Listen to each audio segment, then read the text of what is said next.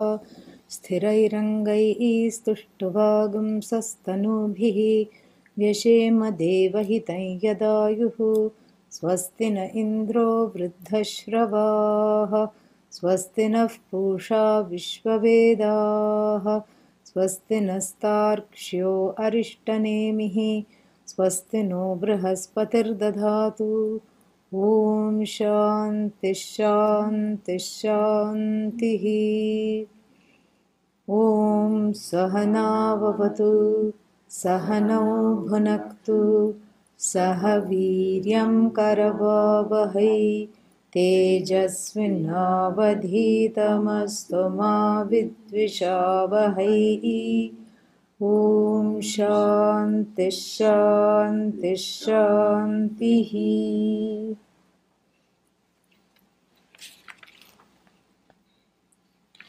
From 6 to 8. विविक्तदेशे सुखासनस्थः विविक्तदेशे सुखासनस्थः शुचिः समग्रीवशिरः शरीरः शुचिः समग्रीवशिरः शरीरः अत्याश्रमस्थः सकलेन्द्रियाणि अत्याश्रमस्थः सकलेन्द्रियाणि निरुध्य भक्त्या स्वगुरुं प्रणम्य निरुध्य भक्त्या स्वगुरुं प्रणम्य हृत्पुण्डरीकं विरजं विशुद्धं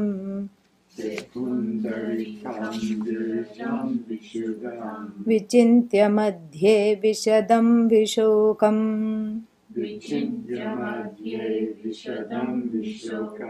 अचिन्त्यमव्यक्तमनन्तरूपम्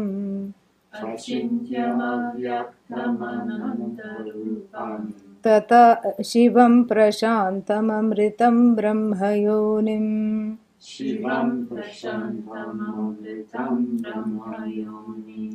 तथादिमध्यान्तविहीनमेकम्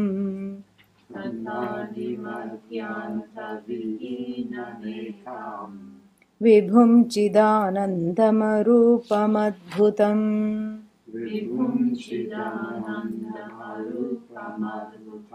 उमासहायं परमेश्वरं प्रभुं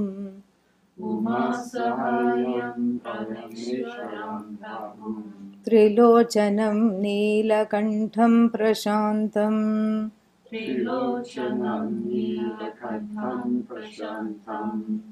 ध्यात्वा मुनिर्गच्छति भूतयोनिम्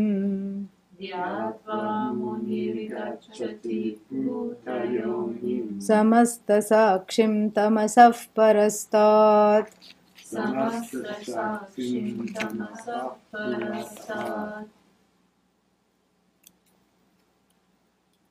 A unique style of teaching in the Kaivalya Upaniṣad. For two reasons we say it is unique. The first reason we say it is unique is because usually we have a meditation at the end, that is the style, that the meditation will be at the very end. Why? Because there will always somebody who says, I don't understand, please teach me. What should I do now? Because I don't understand, how do I go about it? All these questions warrant that there is a discussion that is needing to be done about the inadequacy of the prepared mind. And in order to ward off any inadequacies, so the meditation is given later on, And sometimes in other Upanishads, we also find that the meditation may be given a little earlier to still the mind. And then afterwards, if the student expresses that it's not that I don't understand it, but how to live this life, there is some disconnect between what I know and how I behave in the everyday. So that warrants what is called nididhyasanam or contemplation. And so in certain other Upanishads, you find that the contemplative part comes after the teaching, because that is how the whole thing proceeds. First Sravanam, listening, and then, if that does not produce the knowledge, there is no reason it should not produce the knowledge. It will produce the knowledge, but let's say the knowledge is inhibited, because Shravanam is the only sadhana, only means for gaining this knowledge. A fact that is going to be underscored in the 9th and the 10th verses, mantras in this very Upanishad. So Shravanam is the only way to gain this knowledge that we have seen. And but the Shravanam, the person feels that the Shravanam is not producing the knowledge. It's not that it is not producing the knowledge. There's nothing to produce. It's not removing the ignorance if someone feels. That means we have to go back to the basics. Go back to the scratch. Start from scratch. What is the scratch here? The itch is due to ragadveshas. So the unprepared mind, or rather the half-prepared mind. Totally unprepared means the person will not even flit near the Vedanta classes. Or they will register for the course, and as the course, unfolds, they fold up shop. Like we see the attendance declining. We can see that. But, as I mentioned, there is 111 people registered. But what happens, the preparation is less. That's what it is. So then there is a way, something always comes in the way. And when things come in the way, this goes out of the way, out of the purview, out of sight. This goes out of sight of the regular list of pursuits. Why? Because the mind is not prepared to know the value of what this really can mean for me. It's not that the person doesn't want to be free. It's not that the person doesn't care. It's that there are too many inhibitions, inhibitive factors, pratibandhikas, coming in the way of the pursuit of knowledge. Which is why one has to be prayerful, because the mind is a very, a very wily thing. One day it says yes, another day it says no. And we cannot follow the mind.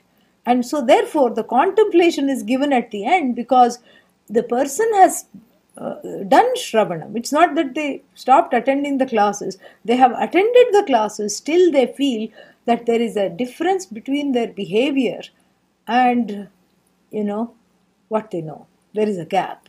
And for that, if there are any inhibitions, it could be for two reasons. It could be there is a shanka. Shanka means a doubt about what is that I am pursuing. So that doubt is removed through mananam, through asking questions in the class, and through also just thinking about the text when one is by oneself. So the doubt removal is an important process if one feels that Shravanam is not enough to take care of the ignorance. Shravanam should be enough to take care of the ignorance, but if one feels something is lacking, then this process of doubt removal called mananam is advised. Then after mananam, what? Still there is this feeling, I know I am Brahman, but I am getting angry. I know I am Brahman, but I feel like hoarding more things for myself. I know I am Brahman, but I am still feeling insecure. So there is a difference between what I know and if I know I am Brahman, I should behave like Brahman does, Satyam, Jnanam, Anantam, Avyaktam, Achintyam, and all this, Bhutayonim, I am the source of everything, all these things that we are reading about, my behavior should be exactly in line with what the Shastra reveals. So either the Shastra is wrong or something is missing. Shastra cannot be wrong. That is the view of that is why I studied the Shastra, because it is infallible. Teaching cannot be wrong. And if the teaching is not wrong, okay, maybe teacher did not teach properly. Okay, let us even take that. Teacher did not teach properly. Then what? You either go back to Shravanam with another teacher, if that is the case, or you do what is called nididhyasanam. Nididhyasanam means you keep seeing the meaning of the words of the Shastra repeatedly until you embody it more and more. So it's not that you don't know. You keep chewing the Upanishadic cud. like the cow in the field which eats very quickly, because the cow doesn't know how long it is on the pasture. It doesn't have any sense of time. It's hungry all night. It has been tied up in the stables, and then it is taken to water, and it is taken to the pasture, and it is let loose in the pasture. It just eats, like the hungry student who was waiting for this knowledge for many lifetimes, bound in the notion, stably bound in the notion, I am finite, and having a cow about this, that, or the other.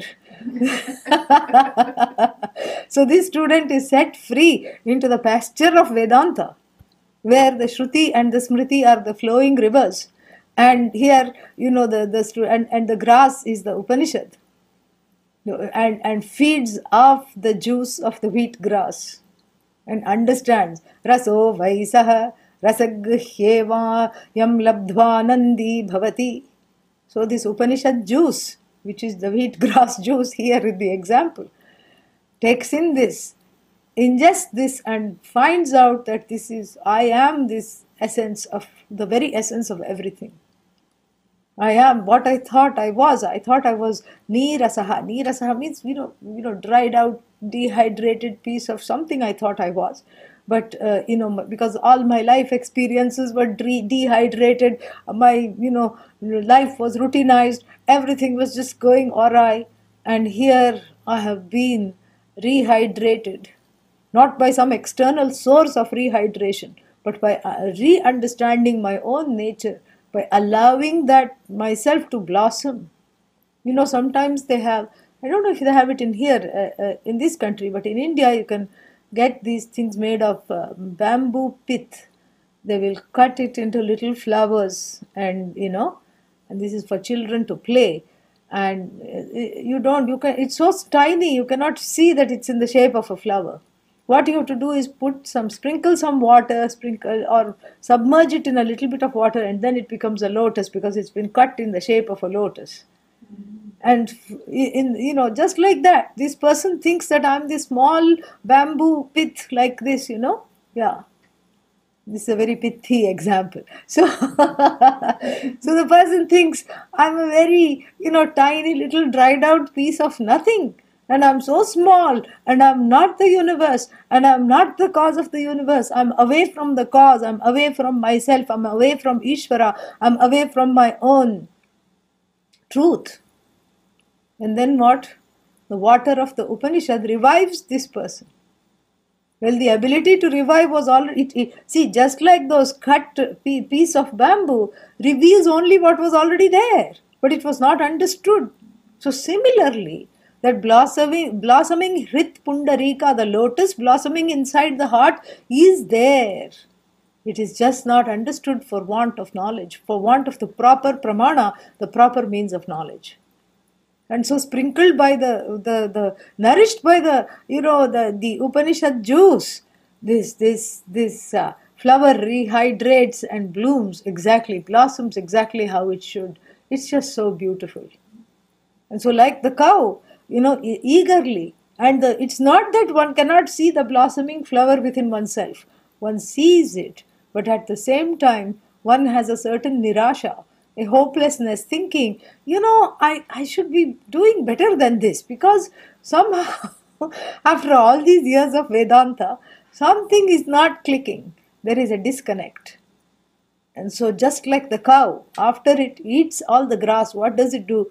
It lies down under the shade of the tree, sits under the tree, and brings out the cud, and regurgitates that, and brings it out and chews it more in leisure, to extract the nutrients, to assimilate the nutrients. So similarly, the chewing the Upanishadic cud is called nididhyasana. It's not going to change the blossoming heart. It's not going to make it blossom more. You're going to believe that, yes, it is indeed you who is blossoming. That's all. That disconnect between the knowledge and yourself, it's going to bring it out a little, it's going to erase that and bring yourself out to embody and assimilate the knowledge further.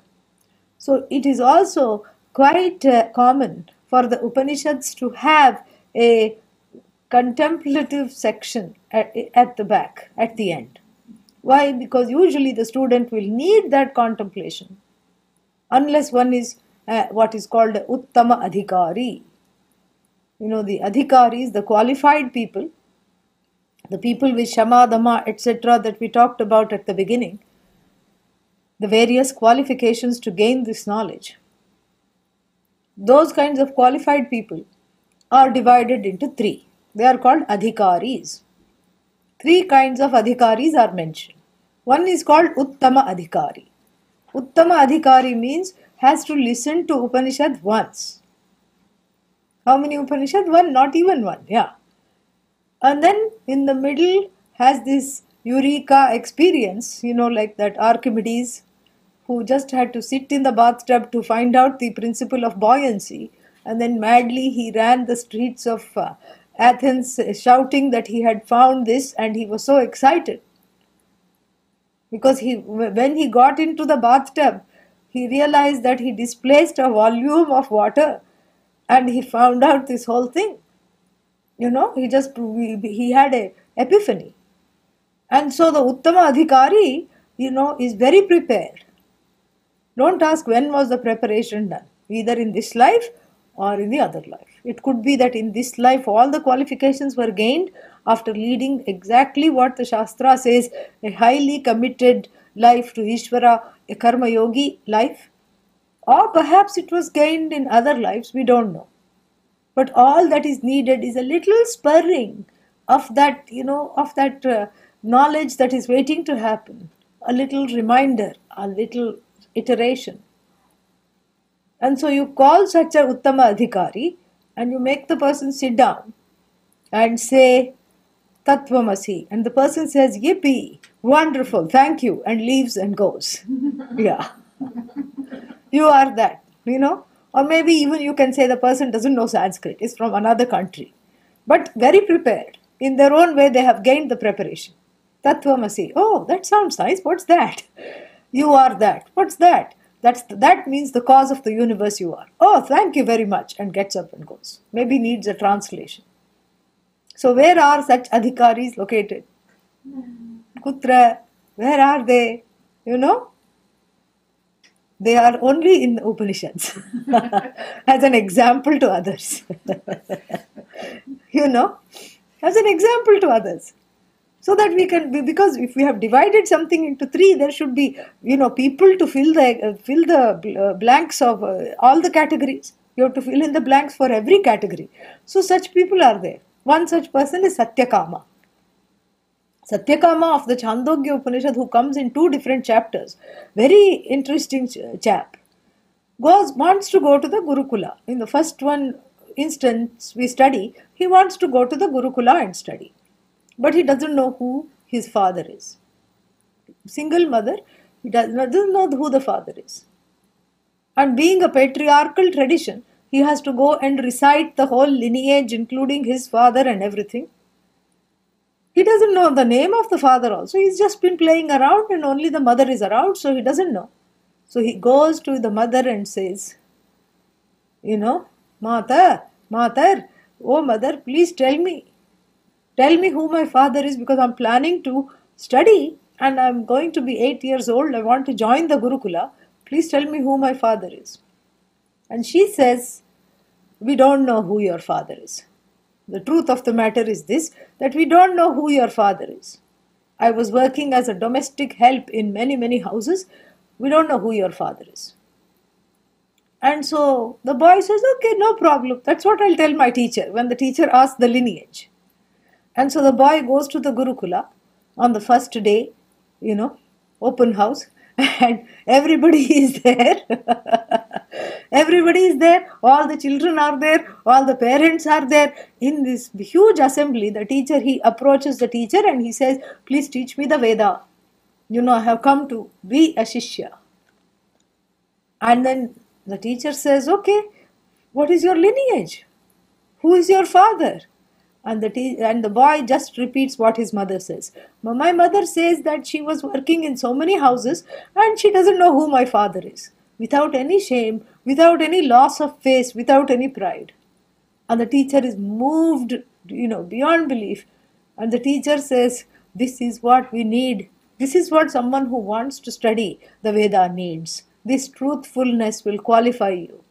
So you are a real Brahmana, means Brahmani Charati, the one who is qualified to study Brahman is Brahmana. He says, you have given the definition of the word Brahmana. You are the walking definition. And the teacher takes him, embraces him and accepts him as a student. Very beautifully, said. And then the same Satyakama, we don't know if it's the same one or later on it's the another one, but I like to see the same one because it's the certain kinds of things are indicated to see that it is the same one. Elsewhere in the Chandogya. So here the young Satyakama was studying the first portion of the Veda to recite and everything. He went to Gurukula, which is now called Veda Pathashala. And in the second one, he is more of a teenager. He's a young man, he's a youth, maybe late teens or young man. And he approaches either the same teacher or another teacher for the knowledge of the last portion of the Veda. Do you see why I like to see them as the same? Because of this, because there is a nice progression from the first to the last portion of the Veda. And the teacher hands him a cow. And he says, don't come back for the class till this one cow, in the place of this one cow, I should see 400. And it's not so easy like go and exchange this cow for 400 cows and pay money at the cattle exchange market. No. The idea is you tend to this cow and then the cow has a baby, then that cow has a baby, then like this it becomes 400. Then Satyakama is quite dejected. He said, what to do? And he's sitting there wondering, when are you going to become 400? The cow is grazing nearby. And then he sees, there are all these stories. He sees a lion, with a thorn in its paw, writhing in pain. Usually what would anyone else do? Thank the Bhagavan that the lion is on its side rather than by your side, and quickly make a graceful, back away from there and make an exit. But since the lion is crying, he goes and removes the thorn, and the lion doesn't hurt him. The lion says, what is your name? Satyakama. So, you looked a little dejected. What's the problem? He says, well, my teacher said, I can't go back to the class and I'm so eager to know about Brahman. I can't go back to the class until this cow becomes 400 and I've been just looking at the cow, it's only one cow so far. And the lion says, don't worry, I will teach you a little portion of this Brahman, and then teaches him. Then he meets a crane that has swallowed a fish the wrong way or something like that and takes out the fish and saves that. And that also teaches him. Like this, he meets three animals. All of them teach him a little bit about Brahman, little bit about Brahman. And then when he goes back to the teacher says, looks like you know everything. I just have to bless you, that's all. And so that is the Uttama Adhikari. Correct? The one who is very close to knowing, just needs a certain, transmission and everything is understood. That's why such Satyakamas and Shvetaketus and Shaunakas are just gracing the Upanishadic pages to give us an example. Now let us go to the other end of the continuum. Who is a Manda Adhikari? Manda means slow, dull, Who is the Manda Adhikari? Where? Or I shouldn't say who. Where? Where is the Manda Adhikari situated? The answer is again nowhere. Really. Because the Manda Adhikari is an oxymoron of sorts. Why? Because if one is so Manda, then where is the Adhikaritvam? Mandatvam and Adhikaritvam, they are just like contradicting one another. Manda means non-Adhikari. Slow, dull, full of tamas. And then Adhikari means not Manda. So Manda Adhikari again is those two are holding the continuum of the ideal type, archetypes of Adhikaris. who the Uttama and the Manda. Now we come to what is real, which is Madhyama Adhikari. Means neither here nor there. And one can place oneself on the continuum. Whether I am closer to Satyakama or closer to this Manda fellow, who as soon as you start saying Sahanam Bhavatu goes to bed immediately, that much tamas, doesn't understand anything. So most of the people are somewhere along this continuum. Meaning what? That sravanam alone is not enough to enjoy this knowledge. There will be a lot of doubts because it's the mind busily filled with ragadveshas, blocks, resistances. And then therefore mananam or removal of doubt is needed. And then there are habitual orientations, ways in which one used to behave before the knowledge that are coming in the way of assimilating the knowledge and enjoying oneself as Brahman. So nididhyasanam is also needed. And so the practice of the Upanishad is to give certain verses and mantras at the end to gain this nididhyasanam. But here, as I said, we have a unique thing. Even before the teaching is being done, the meditation, contemplation and meditation are both given. Number one. Number two, it's also unique because the Upanishad, this particular Upanishad, employs a very wonderful way of teaching through the meditation. Yeah. Usually either you teach or you meditate, Here, the meditation and the contemplative verses, the meditative and the contemplative verses are used to not just for meditation, but also they teach through that. So now mantras 5, 6 and 7 talk about, mantra 5 talks about how to sit, where to sit, what to do, etc.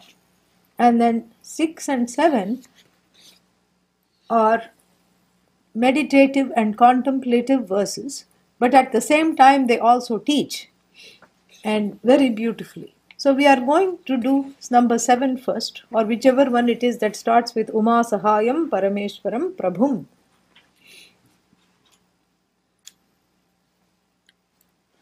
This is giving the vision of the Shastra in a very, very beautiful manner. The vision of the Shastra is not that the Jiva is Brahman. That is not the vision. The equation that is presented in the Shastra is between Jiva and Ishvara, Bhagavan. When you think or when you understand I am Brahman, not much happens. Because for two reasons. Because on the one hand you already know, everybody knows, to more or a greater or lesser degree, more or less everyone knows that I am not the sum total of this body, mind, sense complex. There is something there to attain. There is something else that I am missing. Everybody knows that. All you have to, understand is, see when people leave this world. That's why you say the person has departed. You say that. Departed means what? They have left the body behind. They have left everything behind. All their possessions behind. They have departed. Where they have gone, we do not know. So we say departed.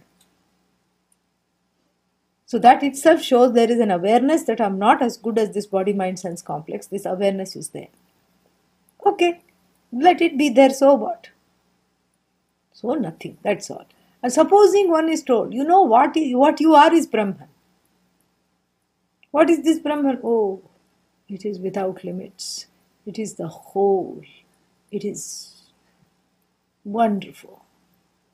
Trust me, you'll like it. Once you know it, you'll love it.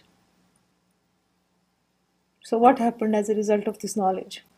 Nothing happens. Because that Brahman is not locally available to relate to see the identity.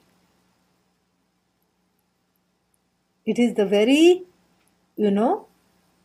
canvas which is projecting the identity. Okay.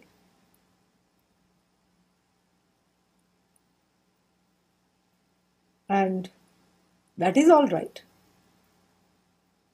And that canvas happens to be self-referential, what we call self-evident, what we call self-illuminating, self-evident. That I am is evident to myself, and all the things become evident to me, and that I is revealed as not just this body, mind, sense complex, but as, Brahman. Okay, big deal. This is only half the job. It is like the wave being told, you are not the wave, you are water. It says, "Theek hai, no problem," but I'm still sad. So usually this portion of the teaching proceeds in a very methodical way. The pedagogy is beautiful. And so this portion of the teaching, where the understanding that one is as good as the body, mind, sense complex, is wrested from one's, thinking and repatriated with this entity called Brahman. This is just half the job. In other words, it is called tvam pada vichara. So when you say tat, tvam asi, there are 3 words in this sentence. Tat means that which is the cause of the universe, Ishvara. Tvam, the miserable jiva, which means you. And then asi, that you are. Asi is the equal sign. So it proceeds exactly as an equation.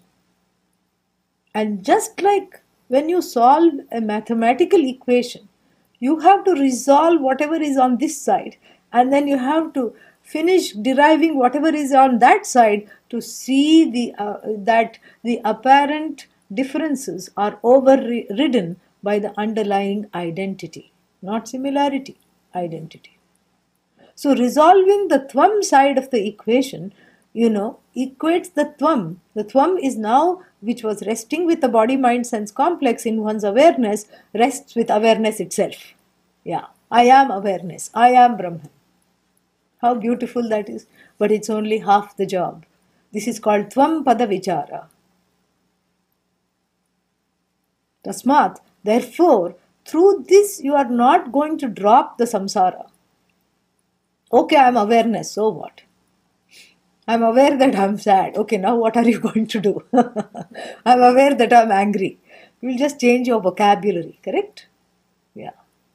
Now, this awareness that you are is equated to that which is the cause of the universe. That alone has to resolve the helplessness. So then, from the other side, what we do, something very interesting operation. So, Brahmana, in Brahman, Brahmani, we do what is called Ishvara Siddhi. Yeah. Siddhi literally means establishing. Ishvara doesn't have to be established. Ishvara is that which establishes everything else. But here, Ishvara Siddhi is a technical term here we are using. So, this, you see the Brahman invested. You see Brahman. See, there's been a lot of questions even here in the question time. What is Brahman? What is Ishvara? So all those questions are going to be resolved now. You listen carefully. So you see this Brahman as the cause of the universe. Who is this you? The one who feels caused. The helpless jiva whose main impetus was to study Vedanta, was to resolve that smallness, was to resolve the feeling that one was an effect, that one comes under the spell of a lot of laws that one has not any chance to create. Are you able to create seasons? No. With great difficulty you can put one air conditioner.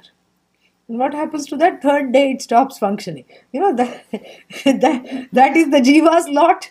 You can't even control the climate in your own house. You can't control the seasons. You can't even control your own reasons for engaging in certain activity. They also seem to be, part of this mysterious psychological order that just comes out in the form of the unconscious. And that's why one has to keep on apologizing to the significant other all the time. No, I didn't mean to say this. No, no, no, what I meant was not this, that. No, I think I made a mistake. Let me rephrase that. I am so sorry. Why do you have to keep saying this? Because all the things that come out of the mouth are a surprise, not just to the listener, but to the speaker. So constantly one is backpedaling, backtracking, and walking like a crab sideways. If you see the crab at the beach, it looks at you, you look at it. We don't know who is more scared. you know Even though one is 100 times bigger than that poor crab, one is sometimes more scared. And animals, they can smell fear. They can really sense fear. And when they sense fear, it disturbs them. And what they do when they get disturbed is not in anyone's hand. It's only in Bhagavan's hand. So when they get disturbed, they behave in certain unpredictable ways. And so the crab, what it does, it goes sideways. Even if it wants to attack, let us say it is upset and it wants to attack because it perceives a threat. It will never go straight. It will go sideways, then it will go that way, then it will go back, and then it will push forward. So like that, the human being, in relation to one's words and in relations to one's behavior, to the ways in which one greets the Jagat, is equally confused. Goes this way, that way. Everything is a surprise. My own body is a surprise. Why? Because yesterday it was functioning and today it is not. My own mind is a surprise. So then the question is, who is the giver of these surprises? There should be some, it cannot be random. Randomly the cells cannot come and form kidneys that do such a wonderful job of eliminating the toxins. Randomly another bunch of cells cannot come and form the brain. How can they do that? And if everything was in the hands of this randomness, whatever that randomness, we call that randomness Bhagavan, because there is nothing random. Everything is intelligently put together. And if you want to call it by the name random, that will become another Ishtadevata. Yeah, that's all it is. There's nothing random. There's nothing by chance, because it's so intelligently put together. If everything was random, I tell you, the kidney cells will all come together and decide to become brain. Yeah, nothing will remain, because all the information will go out. But that doesn't happen. That's why this stem cell research is possible. Because everything, the micro and the macro, are so intelligently connected and so infallibly connected that you take a little piece and then it will grow. You can make it grow. Somebody, they lost the ear, the right ear, they lost in an accident. So they grew the stem cells of the ear on the person's own hand, on the person's own forearm. There are photos of it, you can find this. So first it looked like just a tumor that was coming out. It looked a little scary. And then you said, oh, does it look like an embryo? It looked like an embryo because the ear is shaped like an embryo. And then it looked like an ear. And then after it grew, using the same person's blood cell, same person, it was nourished nicely, then it was quote unquote harvested from there and put over here. How can you do that? If it is a random universe, you cannot do that. So you can, from the stem cell, you can do everything. You have that master, the master cells from which you can govern the reculturing. You can populate what needs to be revisited. You can repopulate certain, things. It's amazing. It's just amazing. If you look into the vastness of this, all the problems go away. Because in the magnificence of this, that nobody loves me, just fades into the background, because it's a silly notion. How can you not feel connected? When you see the connection, you have to just be in awe. There's no other way except to just be in total awe of what is. And you see this, that when you look at the other side of the equation, that this Brahman is not just some, awareness that is all over the place. It's an awareness that is dynamic, that is, not just aware of the universe, but is manifest. In fact, it's that very awareness that has created the universe. It's manifest as the universe. So it has become the universe? No.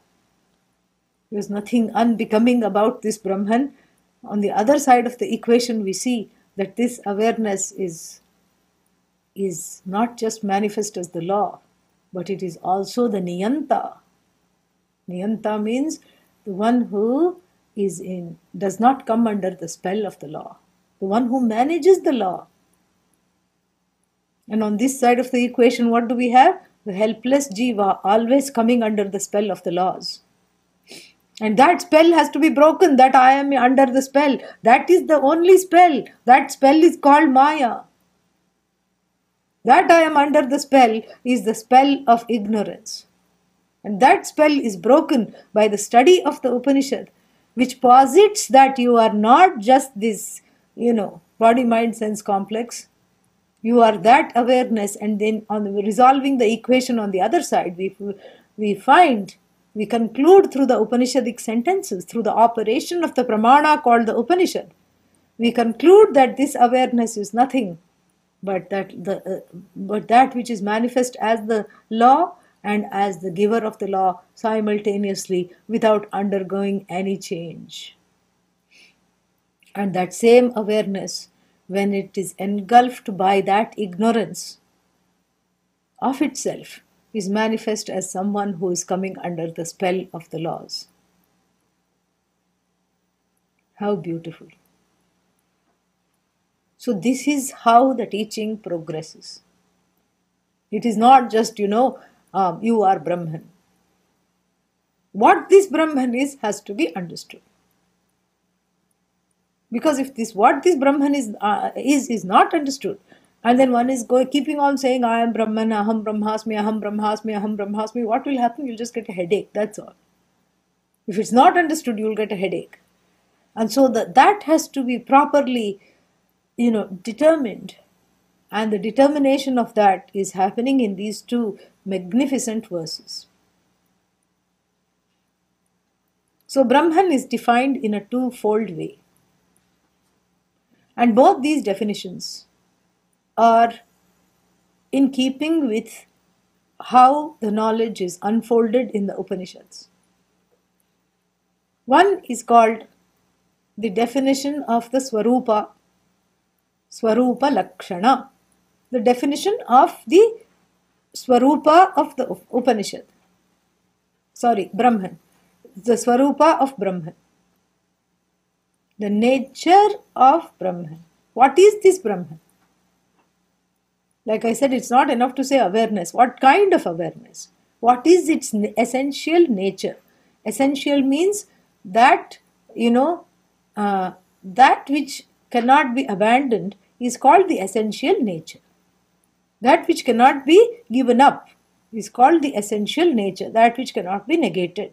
That which is here to stay. So this is called Swarupa Lakshana of Brahman.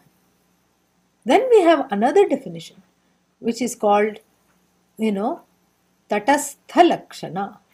Tatastha Lakshana, technical term. Swarupa Lakshana, also technical term. So what is this Tatastha Lakshana? Another definition,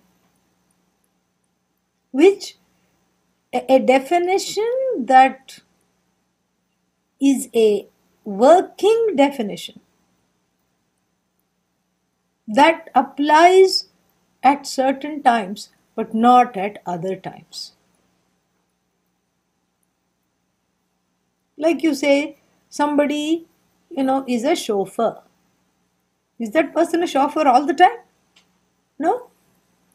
Maybe drives somebody for, a few hours a day, part-time or full-time.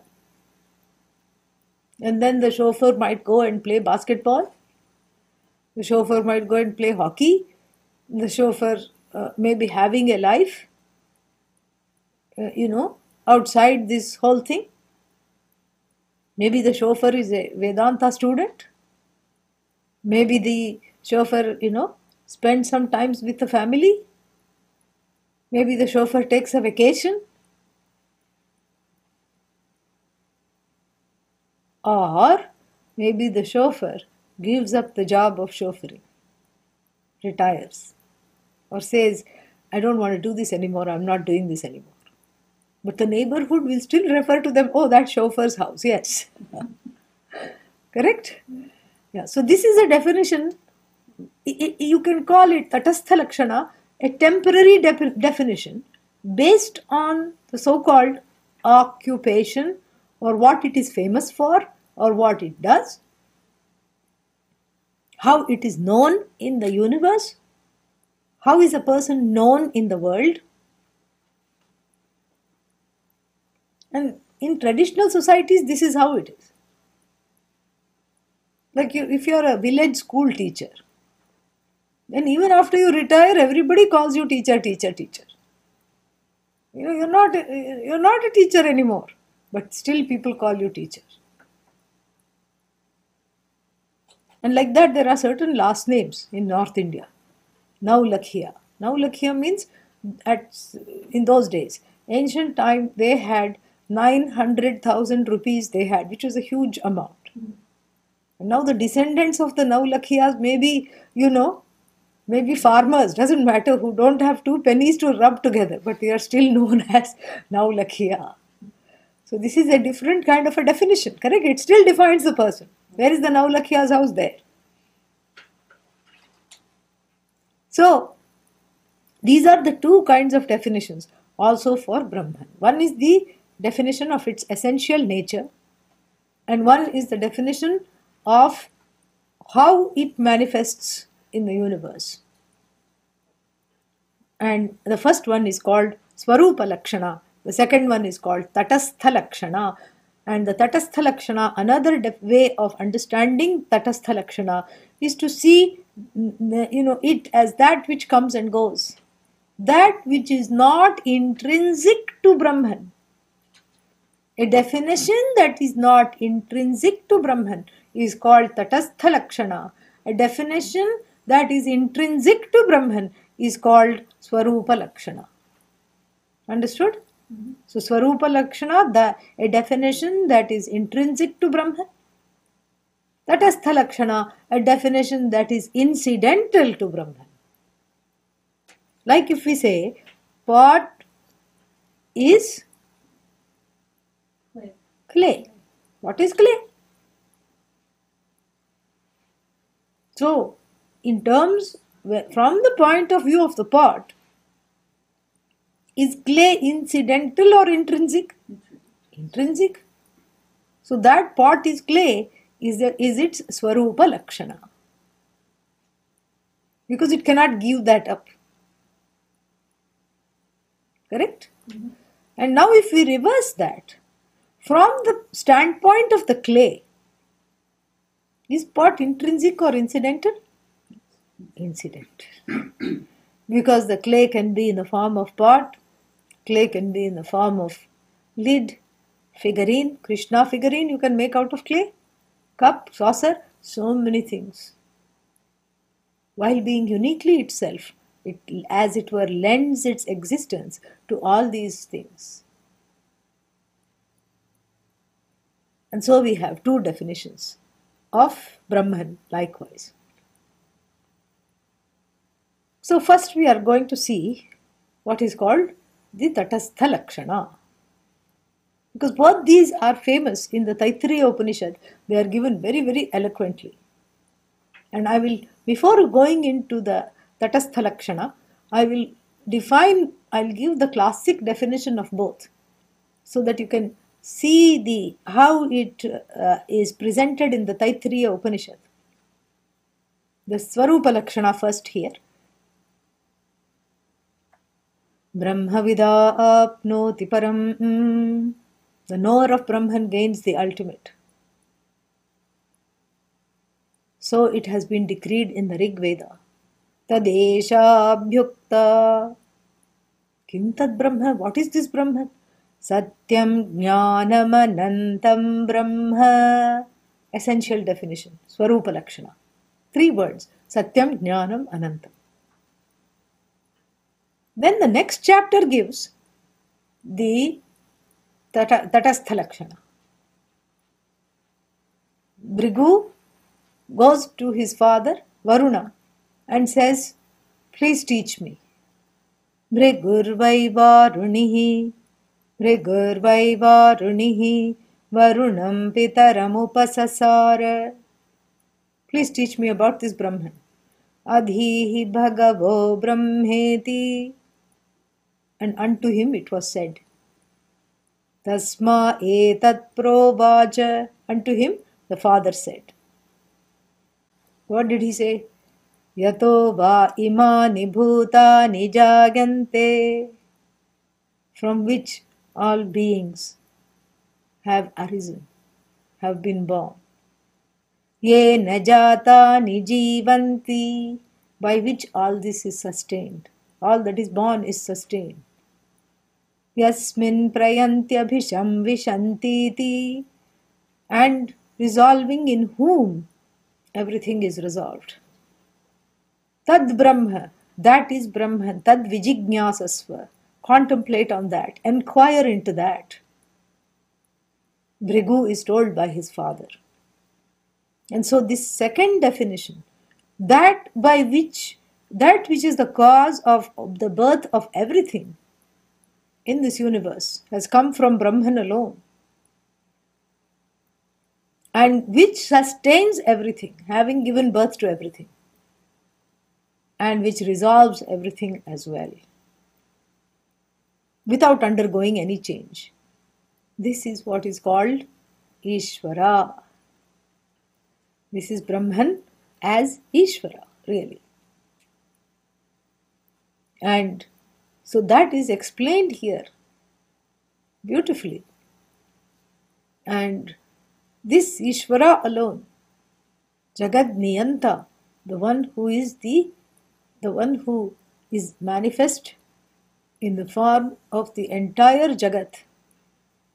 So much so that we don't look for Ishvara. It is very unbecoming to look for Ishvara. Why? Looker is Ishvara, looked is Ishvara. The process of looking is Ishvara.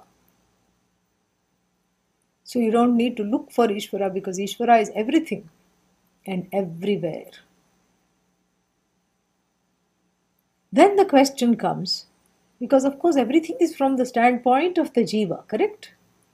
If you tell me don't look for Ishvara, I'm not going to be satisfied.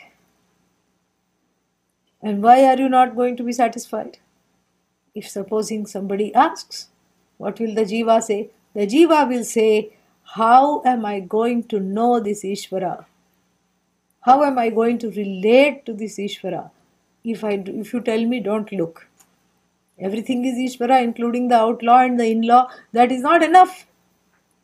That is not enough for me. How do I actually sense the pulse of that which you are calling Ishvara?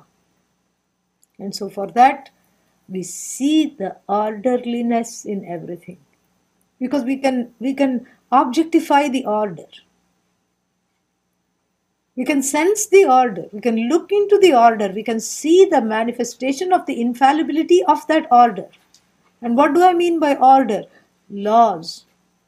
Endless laws. This whole Jagat is full of laws.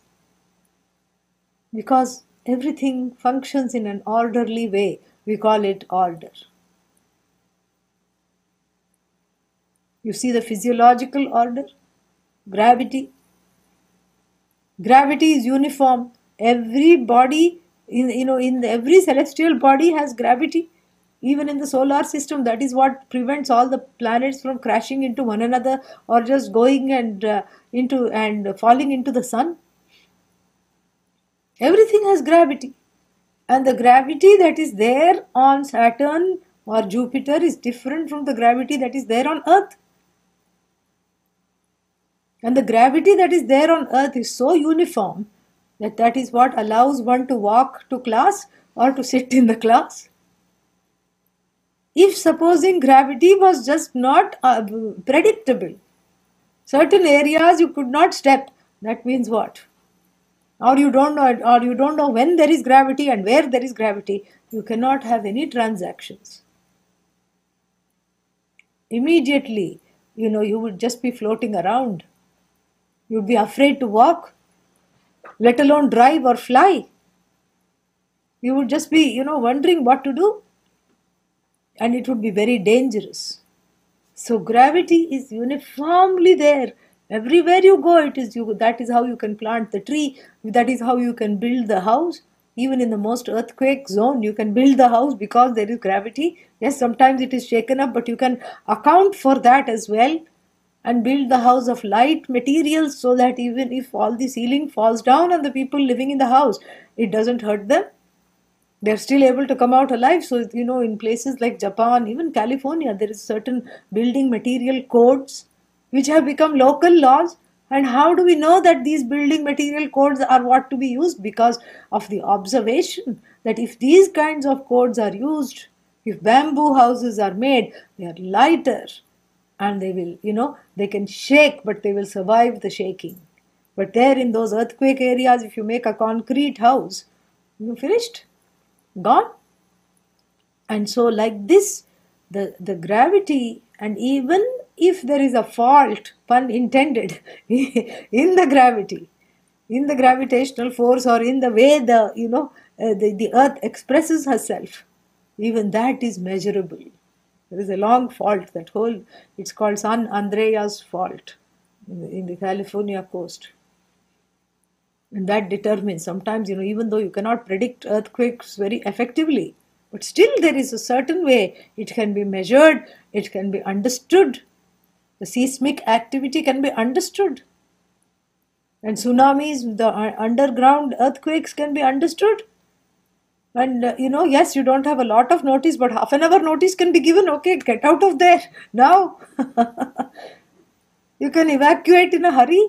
You can do all this. Why? Because of the utter predictability. This is just wonderful. Then you have the whole anatomical order. That wherever there is an eye, it will see.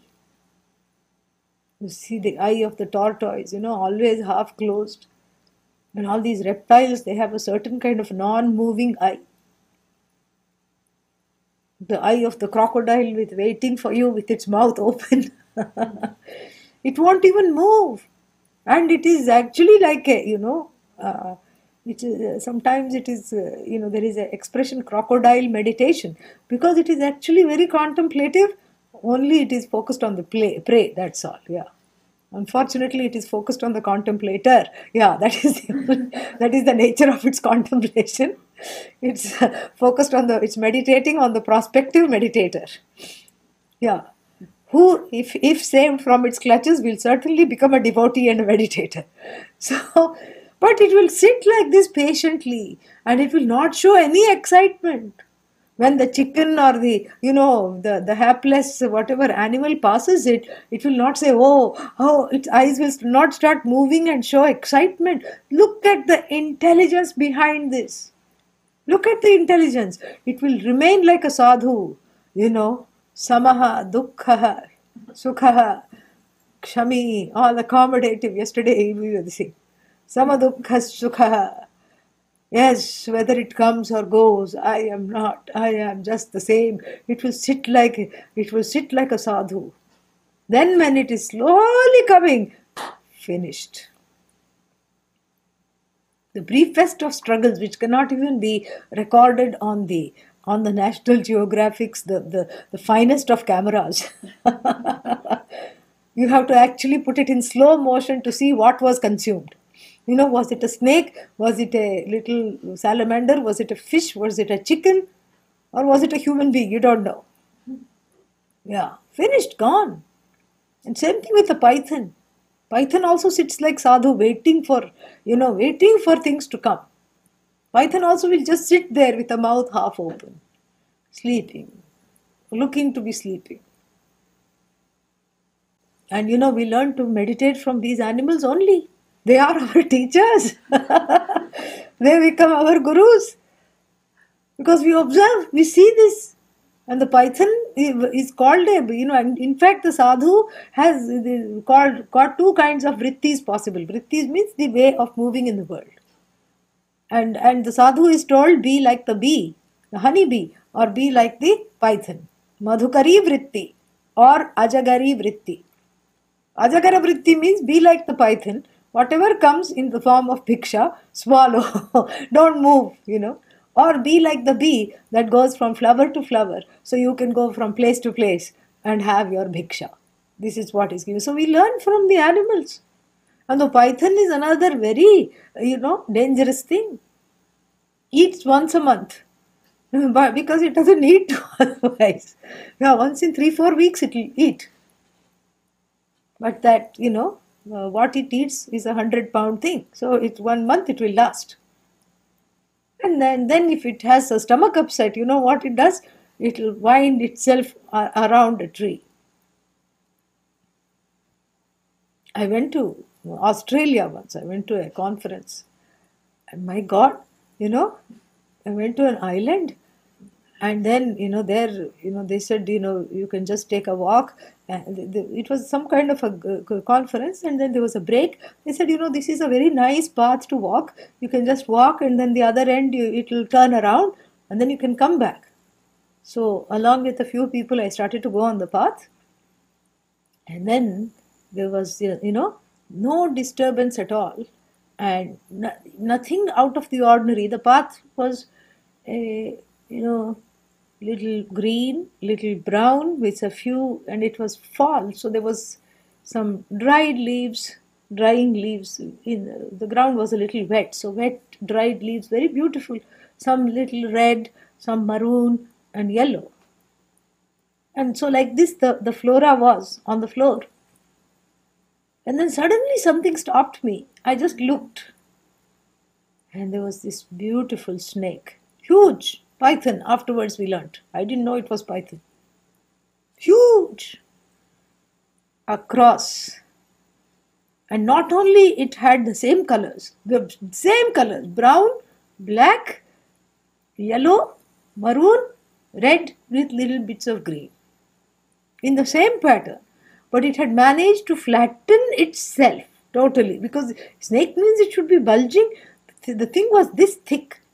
And it had managed to flatten itself. So either it had burrowed inside the thing, or the reptiles have a way of flattening themselves. It had flattened itself. It looked like the part of the whole path. Something, I don't know, it was Bhagavan. That what alerted me was Bhagavan. Really. Nothing else, because there was nothing unexceptional about this path. And I looked, and then I said, I think I should not take another step, because I would have stepped on it. And then I just watched, and slowly it moved, and now it also knew that I have seen it, and we have all seen it, and we also knew it had been seen, and we have seen it, so there was no need to hide anymore. It emerged, showed itself, showed its full girth to us, and slowly went, and thankfully it was full, because you could see it had various bulges. It had eaten something, big, and it had eaten something. And then what it did was, to relieve its digestive system, it went and wound up. It crossed the road, first of all. And it took a long time to cross, because the fellow is huge. It was like standing at a level crossing and waiting for a freight train to go by. Really, it was like that. Waited, and it was not in the least bit interested in us. It had its own idea of what to do, and then when it reached the other side, it started to climb on this tree and ring itself. and then put its head very sweetly on a branch, and then was falling asleep. And then we said, okay, it's time to leave. It's time to leave. So what is that? If it is not Bhagavan, what is that? That which made us walk that way, Bhagavan. What that Bhagavan in the form of this whole anatomical order lying there, you know like Adishesha, lying there. That same serpent which becomes a mattress for Lord Vishnu, lying there, and not giving that it could camouflage itself so deeply and become part of the road. That intelligence, because I want to survive and I will do anything to survive so that I'm not hurt. If I'm part of the whole scenery, then nobody will know that whether I'm a predator, and then nobody will hurt me. I will not become prey to anybody else. This is so beautiful. You don't have to look very far for Bhagavan. This is Bhagavan. That which made me stop walking, Bhagavan. That which made it be full when we met it, Bhagavan. So many orders are there. And that we were able to, that it crossed the road, and then the tree was there for it to wind on and then relieve its digestive system. Bhagavan. So beautiful. All the orders are in this. Om Purnamadah Purnamidam Purnat Purnamudachyate Purnasya Purnamadaya Purnamevavashishyate. Om Shanti Shanti Shanti. Harihi Om Shri Gurubhyo Namaha. Harihi Om.